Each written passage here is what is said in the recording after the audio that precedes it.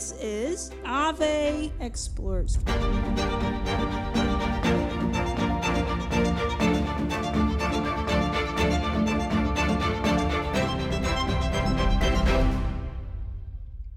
There's a picture that's probably one of my favorite pictures that exists in the entire world.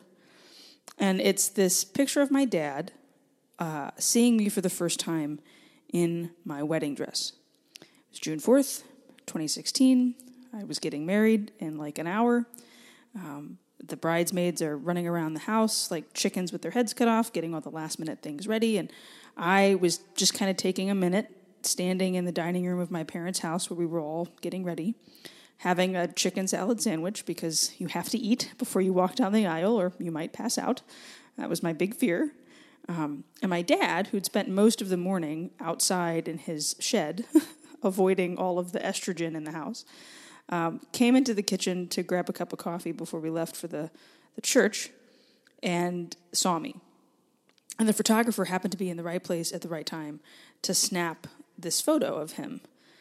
And his jaw drops in the photo, of course, and he walks towards me with this huge smile on his face.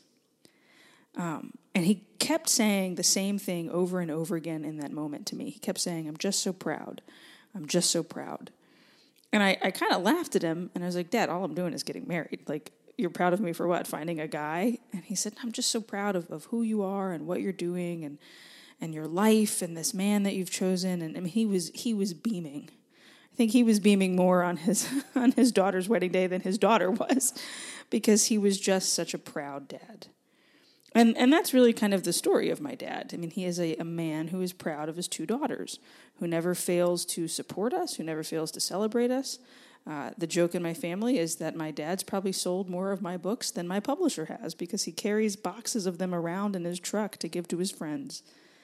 And what I love is that my dad and his tenderheartedness and his care for us, also his work ethic and his desire to provide and to protect, all of that flows from this very, very deep faith that I've been able to witness my whole life. Just a few years back, my dad was kind of going through a bit of a job change and found himself unemployed for a little bit of time. And my sister told me the story where she went to daily mass with him, and she looked over after communion, and he was staring at his phone, and she went to go smack him on the arm and fuss at him. And when she got a little closer and she looked down, she realized he was actually praying this prayer for job seeking, right? A prayer for the unemployed that he had saved on his phone as a photo. And it struck her just how he was a man of deep faith. And of course, we've always known that, but it was a nice reminder. I think talking about fathers, talking about real dads, the good dads, unpacking what makes a dad a good dad, exploring the role of fatherhood in a child's life, discussing and exploring with one another why we need fathers, why we need father figures, why we need dads to be invested in the family, is an important conversation to have if we're going to do this series on Catholic family life, which we are. And I really wanted to unpack and explore this idea that fathers play a role, fathers serve a purpose within the dynamic in the life of a family that we can't understate and that we're called to celebrate and we're called to support. I mean, I think of my own husband and how my daughter lights up when she has her daddy's attention, how she will run to him full force when he gets home at the end of the day. And it's not that she loves him more than me, although we can definitely say that he's the favorite parent. It's that there's a support that he, as a girl dad, as we would say, gives to her that's different than the way I, the mom, give it to her. And that's okay, that there's this difference in the roles of fathers and mothers. And talking about fatherhood, I think, is so necessary, not just to encourage the good dads to be even better, not just to encourage maybe the bad dads to make some changes in their life, but to even understand the love of God the Father for each one of us, which is, of course, part of the conversation that we have to have when we talk about the Catholic family. So that's what we're doing today. We're talking about dads, and we're talking about dads with one of my favorite dads, a good friend of mine, Brian Greenfield. He is a teacher, he's a writer, he's a speaker. We know each other from ministry, Brian Greenfield is based in Florida. He's got a really cool story of moving kind of up and down the East Coast over the course of his life. He's got 3 kids, and he's a high school teacher at an all-boys Catholic high school.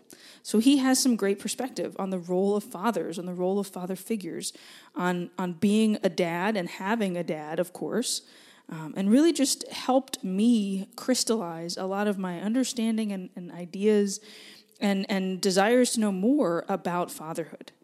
This is, of course, part of our Ave Explores series on Catholic family life. You can find all of the content we've created over at AveMariaPress.com.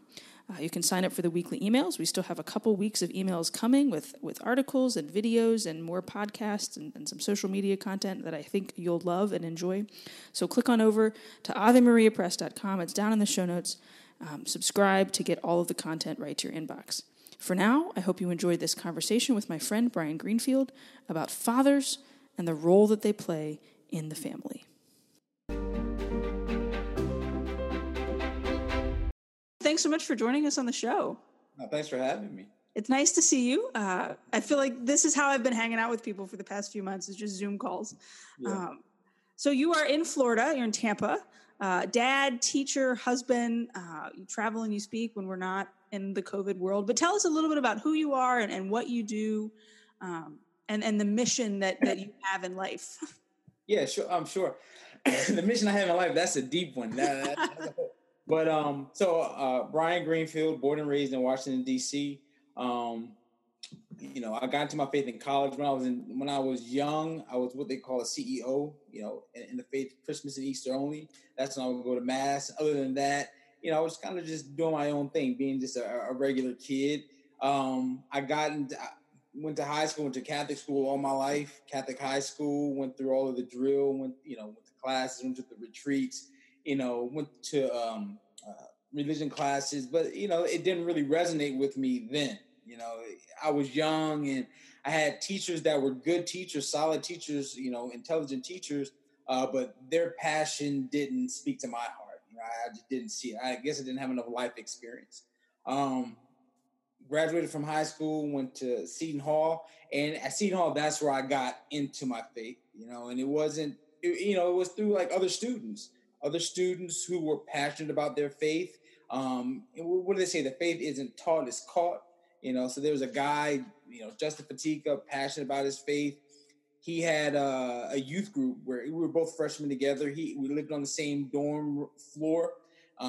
He had a youth group when he was younger. He was formed by Father Larry Richards, so he had like some formation. And basically, he started a prayer group, kind of pulled me in, not voluntarily. He literally had to yank me out of my chair and drag me to the chapel. And we started doing this prayer group, and it was like 7 or 8 regular students that he had coerced to meet in this chapel. None of us were really focused on the Lord. The campus ministry at the time didn't really, have anything to do with us. So it was a bunch of college kids trying to figure out what this faith thing was. That we knew that there was something real to it, but we just didn't know what it was. And there was something beautiful about that because we weren't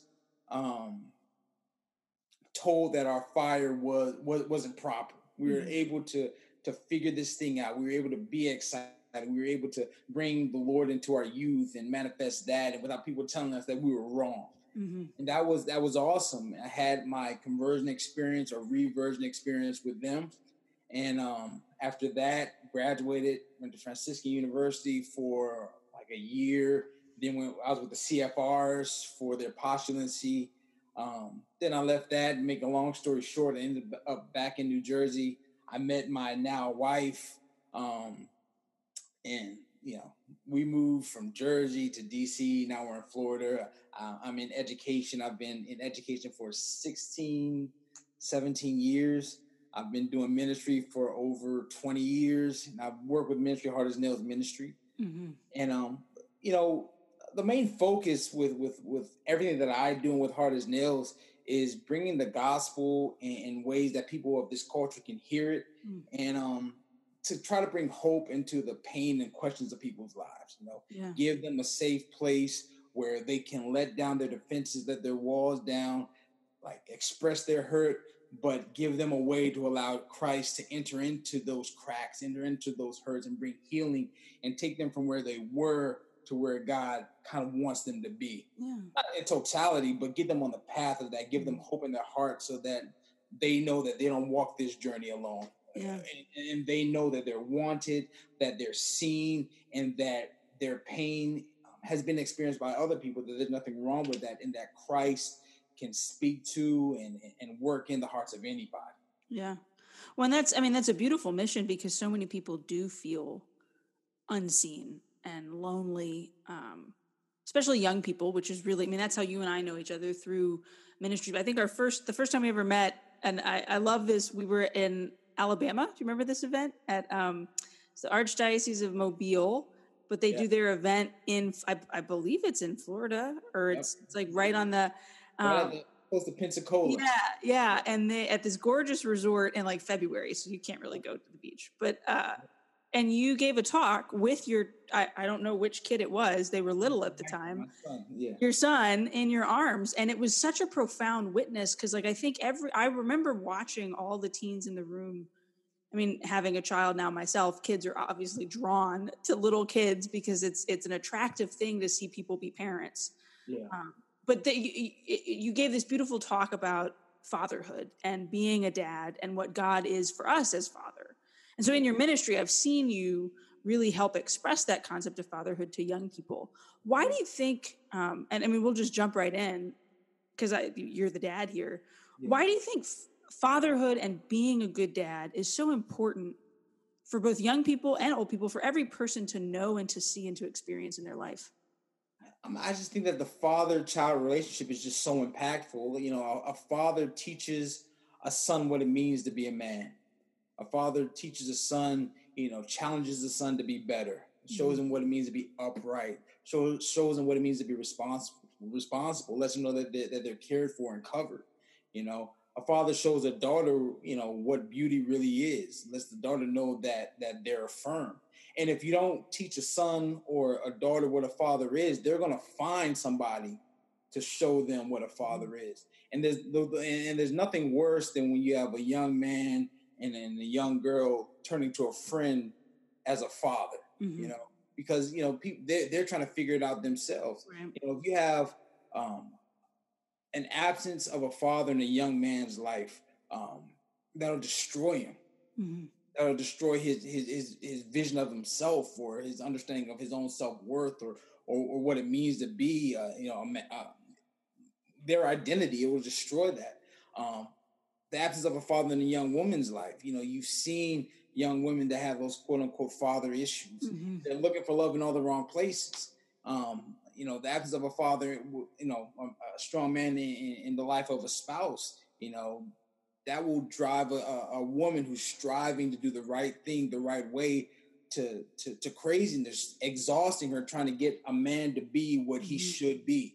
So I think the father issue, the fact that a father safeguards a family, protects a family, the fact that a father strives to be the answer, doesn't always do it perfectly, but a father is the source of strength and solace for a family. Now, I'm not saying that a mother isn't, because there's some people that will hear this and they'll say, why aren't you saying anything about mothers? Well, we don't have an epidemic of bad mothers or mothers dropping the ball. We have an epidemic of fathers doing that. So let's address the problem at hand. Absolutely. I think the role of father is key to show God's love, God's strength, and God's mercy and empathy to the whole family. You said solace, and I would even go so far as to say stability, right? Absolutely. Like there's a moms and dads do play a different role within the life of the family, both in a spiritual motherhood, fatherhood sense, and in the real life lived experience of a family. I'm struck by the thing you said too, where without the dad, without a mom, things can go wrong, of course. Absolutely. Without a dad, things can go wrong. But there's something very specific that I think happens when there's an absence of fatherhood. Mm-hmm. And like as you said, it's that affirmation of one's goodness and one's worth. You've got 3 kids, 12, 10, and 2. That's a huge gamut. What are some ways that you as a dad affirm their value, affirm their worth, and really try to show them that you are a stable presence in their life? I was talking to my wife about this earlier. I think that as a father, just as a parent in general, um, it's important for my kids to know that I love them and that I'm there for them and that I support them. There's going to be times that I'm going to mess up, and there's going to be things that I'm going to have to apologize to them for later on in life. But as long as they know that I love them, so what do I try? I try to affirm them as much as I can. I try to say something and stick by what I say. I try to lead by example. I try to, I try to be as holy as I can, so that when they look at me, they have a standard that they can look to. Um, you know, I, and those are the things that I strive to do. I try to be the best man of God that I can be, so that it's not just me saying stuff, that they can see that their father illustrated what it should look like. So I just try. That's what I try to be. That's like you said, that stable presence for my kids, letting them know that I'm going to mess up, that I don't do everything perfectly, and I may make the wrong decision, but at the end of the day, I love them and they know that they're loved. Yeah. So that's what I try to do. That's part one. That is. I mean, I think that's the core of it. That selfless love that a father is supposed to have. I've seen amazing people, and I've seen people that have fathers that I think are phenomenal. But then when they express to me like their story, they go through difficult times. There's questions of stuff that they have. But so I know that, I'm going to make a mistake somewhere along the line. But if my kids know that I love them, if my kids know that their dad would give anything for them, that their dad is there to sacrifice, be there, that their dad will protect them, I think that's a phenomenal message for a child to know. And then that just sheds light on God's fatherhood, that right. God's ever present, that God is loving, that God is merciful, that God is forgiving, that you don't always understand what God is doing. And God may not always show up on your timeline, but God is always there. So that's what I strive to do with my kids. Yeah. I mean, the kid that goes to bed at night knowing dad loves me and dad's proud of me. The kid that goes to bed at night knowing, okay, mom loves me and mom is here for me. Like that kid could have had the worst day in the world, but they know those two things are true. That's true. And then those kids don't have to prove themselves in inconsequential ways. They know their worth. Why? Because their worth has been told to them. Their value has been expressed to them. So then I don't have to go out and, look at like secular or worldly standards of beauty or worth and try to prove myself in those, venues or those ways, because right. I know that I'm valued as I am. Why? Because the most important people in my life, my mom and my dad, they told me that. And I respect them. So, you may a friend may disagree with the things that I do, but that's okay, because I know that I'm good enough. Why? Because mom and dad, they told me that, they affirmed me in that. What you see now in our culture, the weakness that you see in a lot of people, and the fact that people like search for the approval of others, is because a lot of people just aren't affirmed in who they are. So if I'm not affirmed in who I am, then I'm going to look for the opinions of other people to affirm me. And I think that comes straight from mom and dad. My son, I don't want to keep going, but my son, I tell my son all the time, I love him. I love you. I love you. I love you. I mean, when we first found out we were having a son, I wanted to make him tough, right? But that changed quickly. And I tell my son, I love you all the time. I give him kisses. I tell him, you're my main man. My son's 10 years old. So, I always do that. I hold his hand because I know that there's a day when there's going to be a person around him or people around him that are going to tell him that he's less than what I see. He needs to know that I don't have to please you. I don't have to do what you tell me to do to find my worth. Why? Because I already know that I'm beautiful. I already know that I'm loved. Why? Because my dad told me that. Yeah. You know what I'm saying? So, and that's the first authentic relationship any human being has, is with the people that brought them into this world, the people that keep them alive in those helpless years. What better gift to really give to a child than the presence of mom, the presence of dad, absolutely, with that fundamental truth. I love what you're saying too about, like, there's going to come a day when somebody attacks and that happens with every family, right? Like something from the outside. Sometimes it's circumstances. Sometimes it's a pandemic.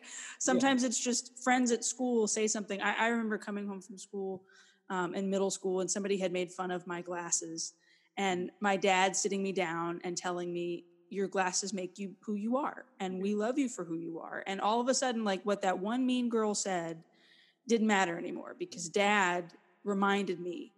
And that's such a huge thing. You work with high school students. How important is that for you, even as a teacher in the role of a campus minister, spiritual father? Like how does that play out in your classroom and with those boys? Yeah, I mean, it's key with those guys, because a lot of guys are looking for that sort of figure, and our, we have a lot of guys that have solid fathers, that they're just fine, and I just kind of reaffirm what their fathers have already instilled in them, mm-hmm. and those are fine. I've told my guys a couple of times, some of you aren't looking for a daddy, but I'll try to treat you like you're my son. They have their own father, so I try to reaffirm what their fathers say in the positive. But then there's those guys that are being initiated into manhood by other men who aren't initiated themselves. Mm. You know what I'm saying? So they have their fathers giving them a message of value that looks just like secular culture's message of value. And there's holes in that. Mm. And they want to be affirmed for who they are.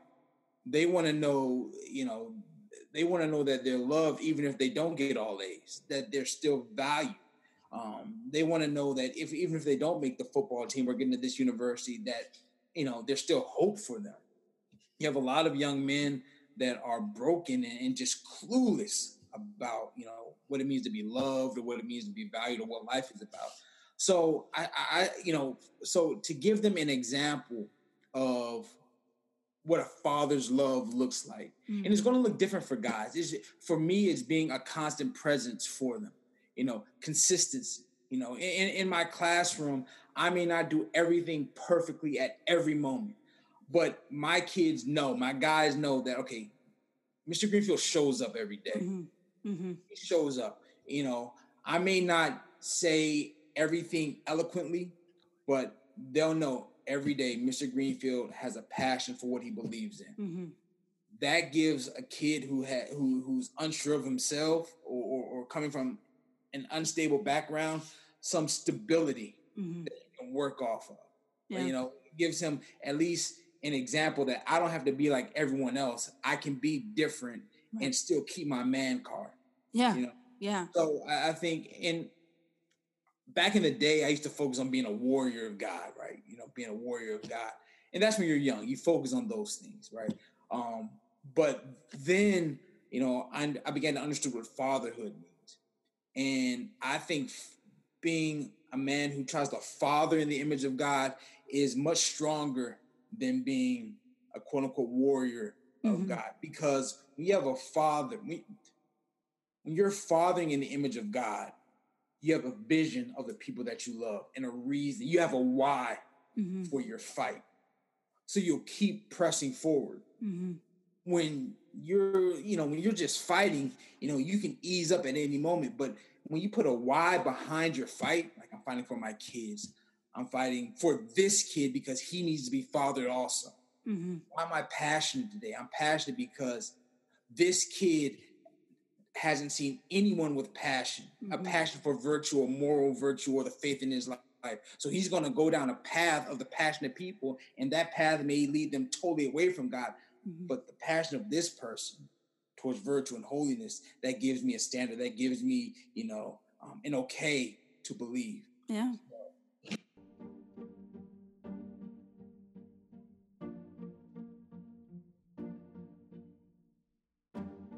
Enjoying this conversation with Brian Greenfield about fatherhood and the role the father plays, the gift that fatherhood can be and is within a family and within the world. To find more content that is just as inspiring and hope-filled as this, you can go over to AveMariaPress.com and find all of our Ave Explorers content, articles, videos, podcasts, other things unpacking what Catholic family life is, how to be a holy Catholic family, the way the Catholic family changes the world. You can, of course, also find all of our old podcast episodes on Apple Play, Google Play, Spotify, wherever you get your podcasts, and everything, of course, is archived on the Ave Maria Press website. So click down on the show notes and find all of that great content that we have created for you.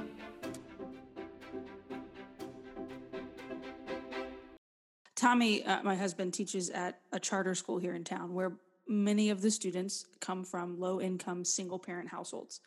And his first year teaching he was really struggling to connect with the kids. And so he called up a friend, Ansel Augustine, our mutual friend, and was like, I don't know what to do to get through to these, I'm a white guy. The majority of them are minority community kids. Like maybe that's the reason. Maybe they don't like me. Maybe it's just because we have really different backgrounds. Maybe it's because I'm the new guy on campus.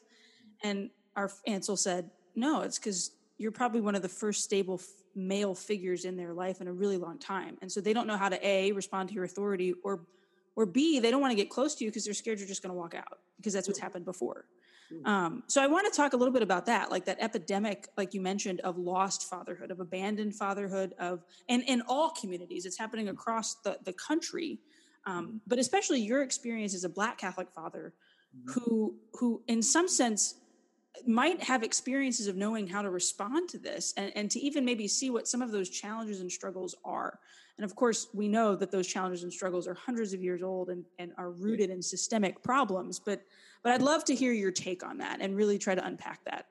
I mean, it's difficult, because I think you got to understand that there is a problem. I traveled to give a talk somewhere, right? I'm not going to say where, but I traveled. And we'll keep it covert.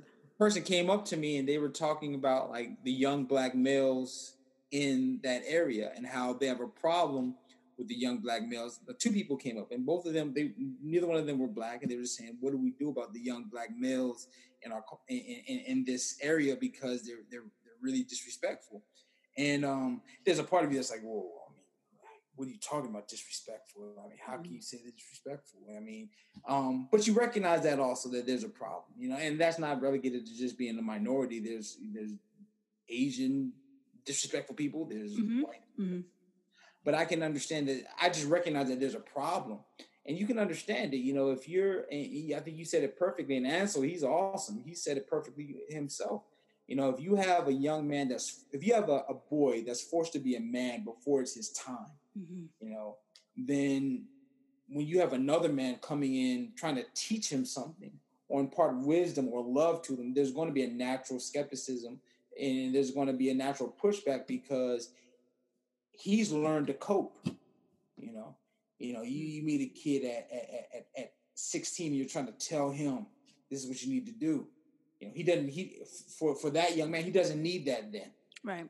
He needed it 10 years ago. He needed it when he was 10. He needed someone to pick him up, and he's learned how to cope. He hasn't healed. His heart is still broken, but he's learned how to cope. There's a huge scab over that wound. So he's just coping, and he's defending himself, because in his mind, if the man who was supposed to love him the most wasn't there, and some of these stories, I can tell you stories about friends, if the man who was supposed to love him the most openly rejected him, then how is it possible for you, who I don't really know, to really love me? Right. So there's an epidemic of that. So that is the root of the problem. And there's been multiple reasons, and you said historically why, men have not been present in the home, and how a lot of African American men have been broken down, and then that sort of trickles down to their kids. What we're seeing right now, where you have young men looking for father figures, and they're looking for father figures in the loudest, flashiest voices in the room, because our culture kind of gravitates to the loud, flashy voices as the voice of truth. And when you have a 15-year-old looking at a 25, 30, 40-year-old man who's trying to act like a 15-year-old to make money off of them as their model, their template for masculinity or manhood, you got the blind leading the blind, and you got like people that, you know, it's hard to kind of reach out to. I think the remedy is what your husband is doing: consistency, you know, presence.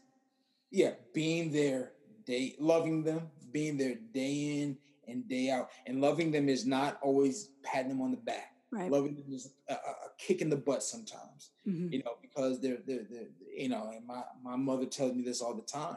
You know, there's some people in this world that you can tell have never been disciplined. You know, so they don't know what discipline is, and you see them act that out in their own lives, you know, and it gets them into terrible situations, right? And it perpetuates stereotypes, but that consistency, that compassionate, toughness rooted in love, right? That is a way that you kind of, you know, begin to break those walls down, because your husband Tommy, you know, there's one thing, he may not do everything perfectly, but I can tell you this: the guys that he's been teaching, they know that out of all the men in the world, he's one that cares about it. You know, for him being there every day is the most consistent male figure in their lives. You know, so I think consistency, challenging them to be more, respecting who they are, respecting their situations, empathy. But pushing them to be more, and speaking like plainly, not speaking down to people, but speaking plainly to people and lifting them up. I think that's what you do. Yeah. I mean, I think too, there's this huge challenge that's being given to especially the men that are listening to this show, that, you know, fatherhood, obviously there's biological fatherhood, there's adoptive fatherhood, but there's a spiritual fatherhood that very much every man is called to. We've often heard it joked that, you know, if a guy would make a good priest, then he would be a great dad. Yeah. It's like, and hopefully so too, like the good dads would make good priests, because those two things are very much that life of sacrifice and service, right? The servant-hearted man is the good dad, is the heroic father. I guess then, what do you think, you know, somebody that's listening to this that wants to do that more, or wants to be more consistent and present in the life of young people that they know, maybe even in their own family, kind of hit a reset button? It's like, I haven't been the best dad. I haven't been the most attentive. I haven't told my kids I love them or been overly affectionate. Like, what would be your encouragement to maybe hit a reset button if somebody needs that encouragement? I mean, now this is a hard reset. This would be a difficult reset. I think that they need to enter into their own woundedness first. Like, there's a reason why they react to love and compassion and empathy a certain way. You know, there's a reason why there's a point where they'll go with their kids, but they won't go any further. You know, and it's probably not with their kids, it's probably with their spouse also. I would take the time to enter into my own brokenness and see, okay, what that is, and allow God to minister to that brokenness. Yeah, find your wound and heal it. Yeah, they have to, because if you try to heal people from a faulty foundation, you're not going to give them the fullness of what they need. You know, I'm not saying that all of us are complete, but I think there's certain people that you see it in the way that their interactions with other people. You can see a woundedness that they have when they speak to other people. I think that you need to enter into your own woundedness. And now, if there's a person that says, I'm not wounded, then he's just crazy. He needs a lesson in humility, you know. Right. I think you enter into that, and you begin to, that way, you're able to give a message with integrity. Yeah. If I know that I'm loved, that God loves me, that I'm valued, that I'm seen, then when I tell another kid that, there's power behind it, because I believe it. Now, if I tell a kid that he's loved because someone else told me that kid was loved, right? It's hard to have integrity in that. So you got to enter into your own brokenness before you go out and try to be Superman to another person. You got to kind of have your own moment where you enter into your own brokenness, your reality, and you allow God to speak truth to you and tell you who you are.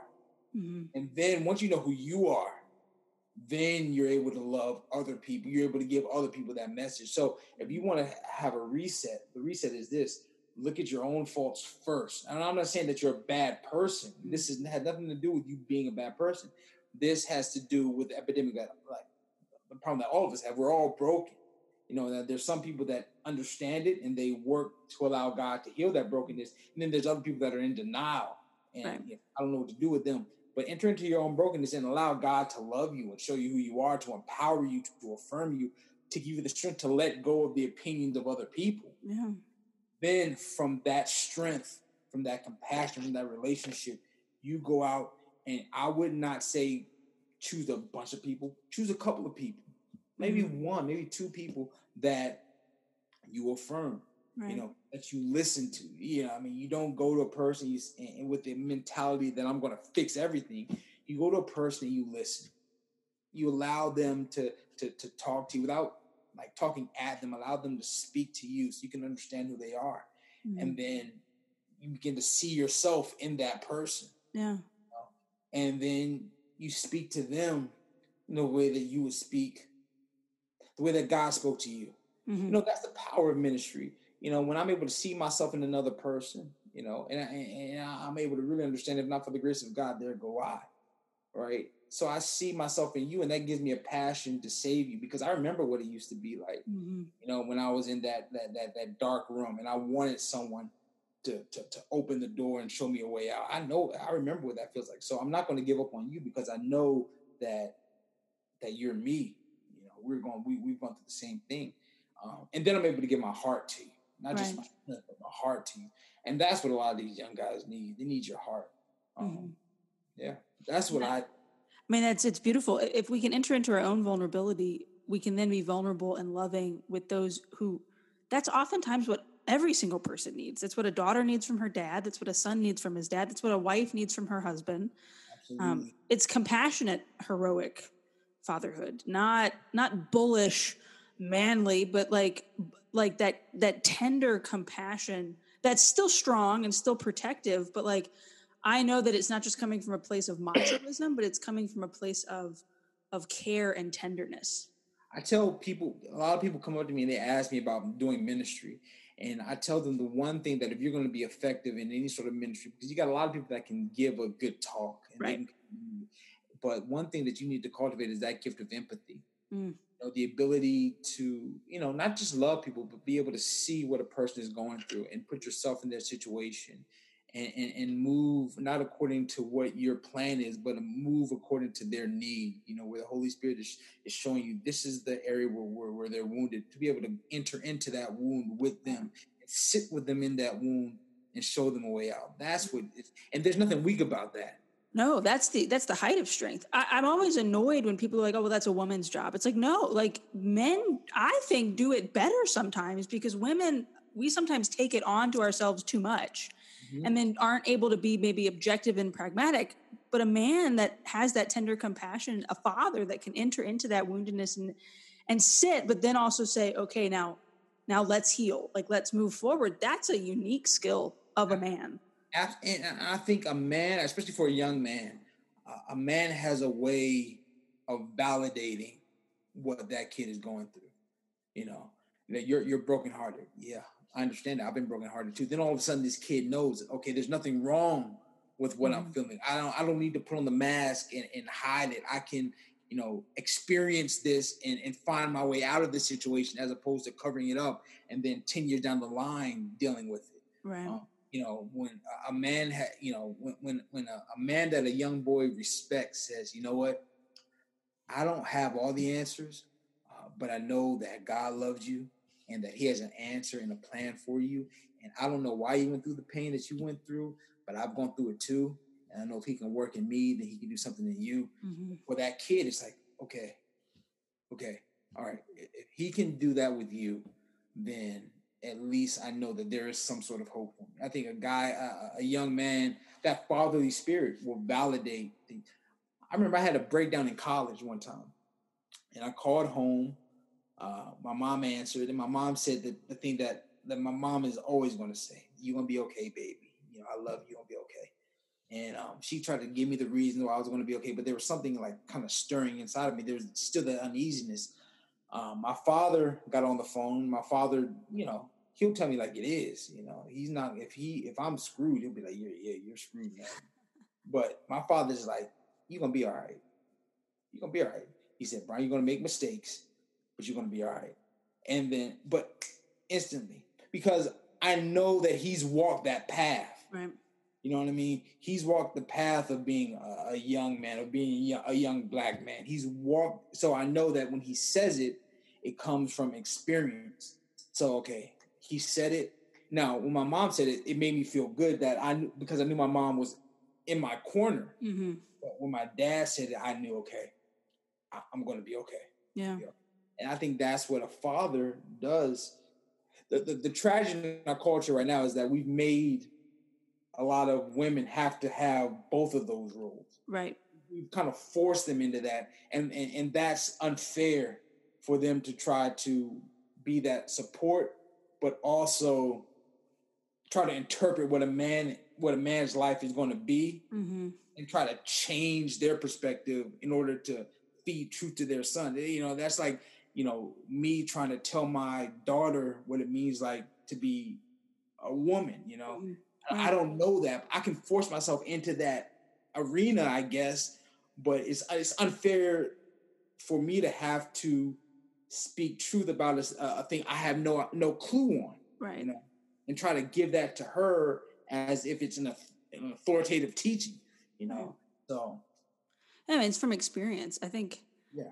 It's good that moms and dads are different. It's good that they play different roles, and it's important for us to honor what that role is. It's not that a mom's incapable of doing some of the things dad does or vice versa. It's that there's a unique calling in our authentic masculinity and femininity, and we need to honor that. Absolutely. So, Brian, here at the end, this is my favorite question to ask of parents. What's your favorite part about being a dad? Like, what's the best part? Oh man, there's a couple of things. I think I want to know that my kids love me. You know, just the affection that I get from my kids. You know, collectively when all three of them are around me and we're together and I'm holding all three of them and we're talking about something, and even individually, you know, like when my youngest, who through this pandemic has gotten real close to me, when she says my name, Dad, and she holds me and knowing that she loves me. And I think for fathers, I think the love of your children, they heal a lot of wounds. Mm-hmm. You know, I think men, we have like a lot of silent frustrations, right? We have a lot of wounds that go covered up, and we kind of ignore them because, you know, it's on to the next thing. You know, you gotta handle this responsibility. So we ignore that. We ignore the wounds. They don't go anywhere, but we just ignore them. And we just, you know, a silent death. But our kids have a way of the love that was taken away from us, or the love that, you know, the rejection that we felt for whatever reason. Our kids have a way of healing that, and letting us know that, you know, we're loved and we're lovable. Yeah, that's beautiful. I can hear your kids back there. That's so true. I mean, I often look at the way Tommy looks at Rose at the end of a long day, or, you know, when something's gone wrong, and it's like, oh, that fixed it. Like nothing I could have said could have totally just gotten rid of that stress, as a 3-year-old who thinks he is the sun, the moon, and the stars. Like he is the hero. And if he walks out of the house without saying goodbye, it's a tragedy, right? Like that's the most affirming thing in the world. Well, thanks for, one thing. Yeah, of course, please. This may be helpful to some people that struggle with God as a father. Another one of the most satisfying feelings that I have is when I provide for my kids. Like when I because I know times of different. I know those difficult times, those lean times when there's not enough, right? But when I see my kids and we're out to dinner, or we order food, or I make them food, and their mouths are full of food and they're having a good time eating what they like, it makes me feel awesome. Makes me feel affirmed that I've, you know, it's just like, it may be superficial, but I provided for my kids. Yeah. And that's a great feeling. And I think for us, you know, and maybe I haven't put this together in the past myself, but right now it's just coming to my heart that I think we believe that we get on God's nerves sometimes. Same things, and that God gets tired of hearing all. But I think there's a joy that he feels in providing for us. You know, whether it's, and I'm not talking about financial stuff. I'm talking about just the love, the affirmation, the protection, letting us know that we're loved. I think, So yeah, he never tires of giving us good gifts. Never does. And the heroic father never tires of providing for his family. No. That's like that's your why. Yeah, that's your why. The why of fatherhood. I think that's the title of the episode. Why of life, Yeah. Well, Brian, where can we find more about you? Bring you in to speak? So I'm on Catholic Speakers Group or Hard as Nails Ministry, www.hanm.org. I'm on social media, Mission 116. All of those, and Google. And we'll link everything down in the show notes so folks can find you. Yeah, that's where you can find me. And Yeah, thanks so much for your time. It was great to have you.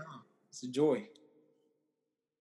Brian and I have become good friends over the years and doing various ministry events together, and I'm always just so struck by his heart, by his desire to preach and his skill at preaching the truth, but also at just sharing really what's on his heart and the ministry that I think he's been very much called to do. And he speaks a lot of truth in this episode about the role of the father and about the gift of fatherhood and about the call to holiness and humility and tenderness. I know I've seen my own husband be a tender father, be that loving, affirming presence in our home to our daughter, to me, to the unborn baby. It's funny. I think, like I joked earlier, Tommy, my husband, is definitely the favorite parent of the two of us, and I'm totally okay with that. If only because it means he usually ends up doing more diaper changes than I will ever have to do in my life. But, that's the bonus of having a really great husband who's a really great dad. When Brian and I wrapped up this interview, I heard the door opening to my daughter's room, and sure enough, Rose was awake from her nap. And she came bursting into my office, and she asked me what I was doing, and I said, I was doing a podcast. And she said, I want to be on the podcast. She climbed up in my lap, and, well, here you go, folks. A little 50th episode surprise on the Ave Explores podcast, an interview with my 3-year-old daughter for just a couple minutes, Rose McGrady. Hi. My name is Ron. And this is? We're talking about Dad. Oh, you want to talk about your dad? Okay. What do you like about your dad? Daddy says working. Daddy's at work. What does Daddy do for work? Daddy is a what? Is Daddy a teacher? Yeah. Daddy's a teacher.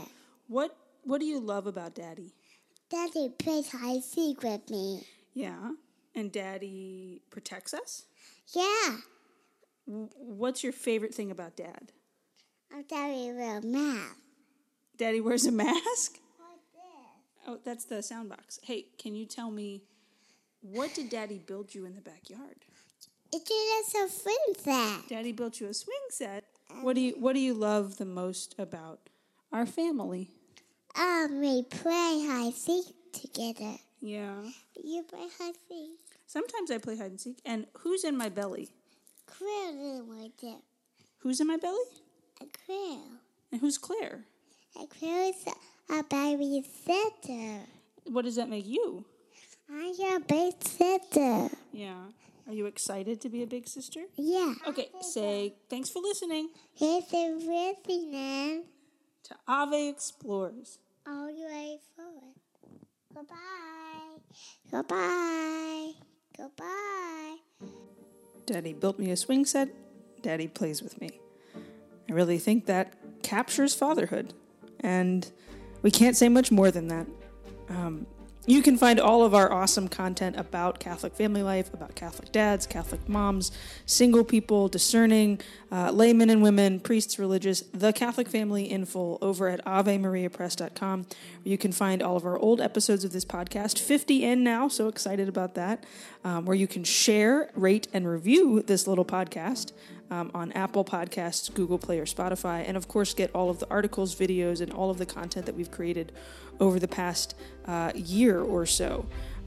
If you like what you've heard, we would of course ask that you subscribe it and give it a 5-star rating. It helps the show grow. And we do want to remind you that we have a new Ave Maria Press podcast called Ave Spotlight. My friend Father Dennis Stratch and I sit down with a guest every week for a quick interview about a relevant topic that will help you live a more hope-filled Catholic life.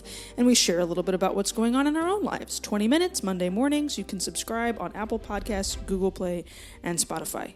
Here at the end, I just want to say a quick word about the work that we do at Ave Maria Press that is part of the Holy Cross Ministries network and work within the world, that we are trying to share the faith. We are trying to educate the faithful. We are trying to give Catholics good things that they can use to grow and to learn and to further explore and dive into what they believe. Here at the 50th episode, maybe I'm just being reflective, but Ave Maria Press, a Catholic publisher today, was actually founded as a magazine run by a nun after Father Soren passed it off, now with a woman publisher at the helm. And we, as a publishing house, endeavor to share good things. And I hope that Ave Maria Press has done that for you even more with this Ave Explorers series, with this podcast, with this entire series exploring all these topics that we think faithful everyday Catholics would enjoy and love to hear more about. So with that in mind, thank you for listening. Thank you for sticking with us for 50 episodes, or if this is just your first or maybe your fifth or somewhere in between, we're glad that you're here. We're glad that you're listening. We're glad that this content has hopefully been fruitful for you. So just a little reflective word there from this podcast host who really loves getting to do this and who really loves the fact that folks are listening and hopefully growing from the things that we are creating. Go to AveMariaPress.com to find even more.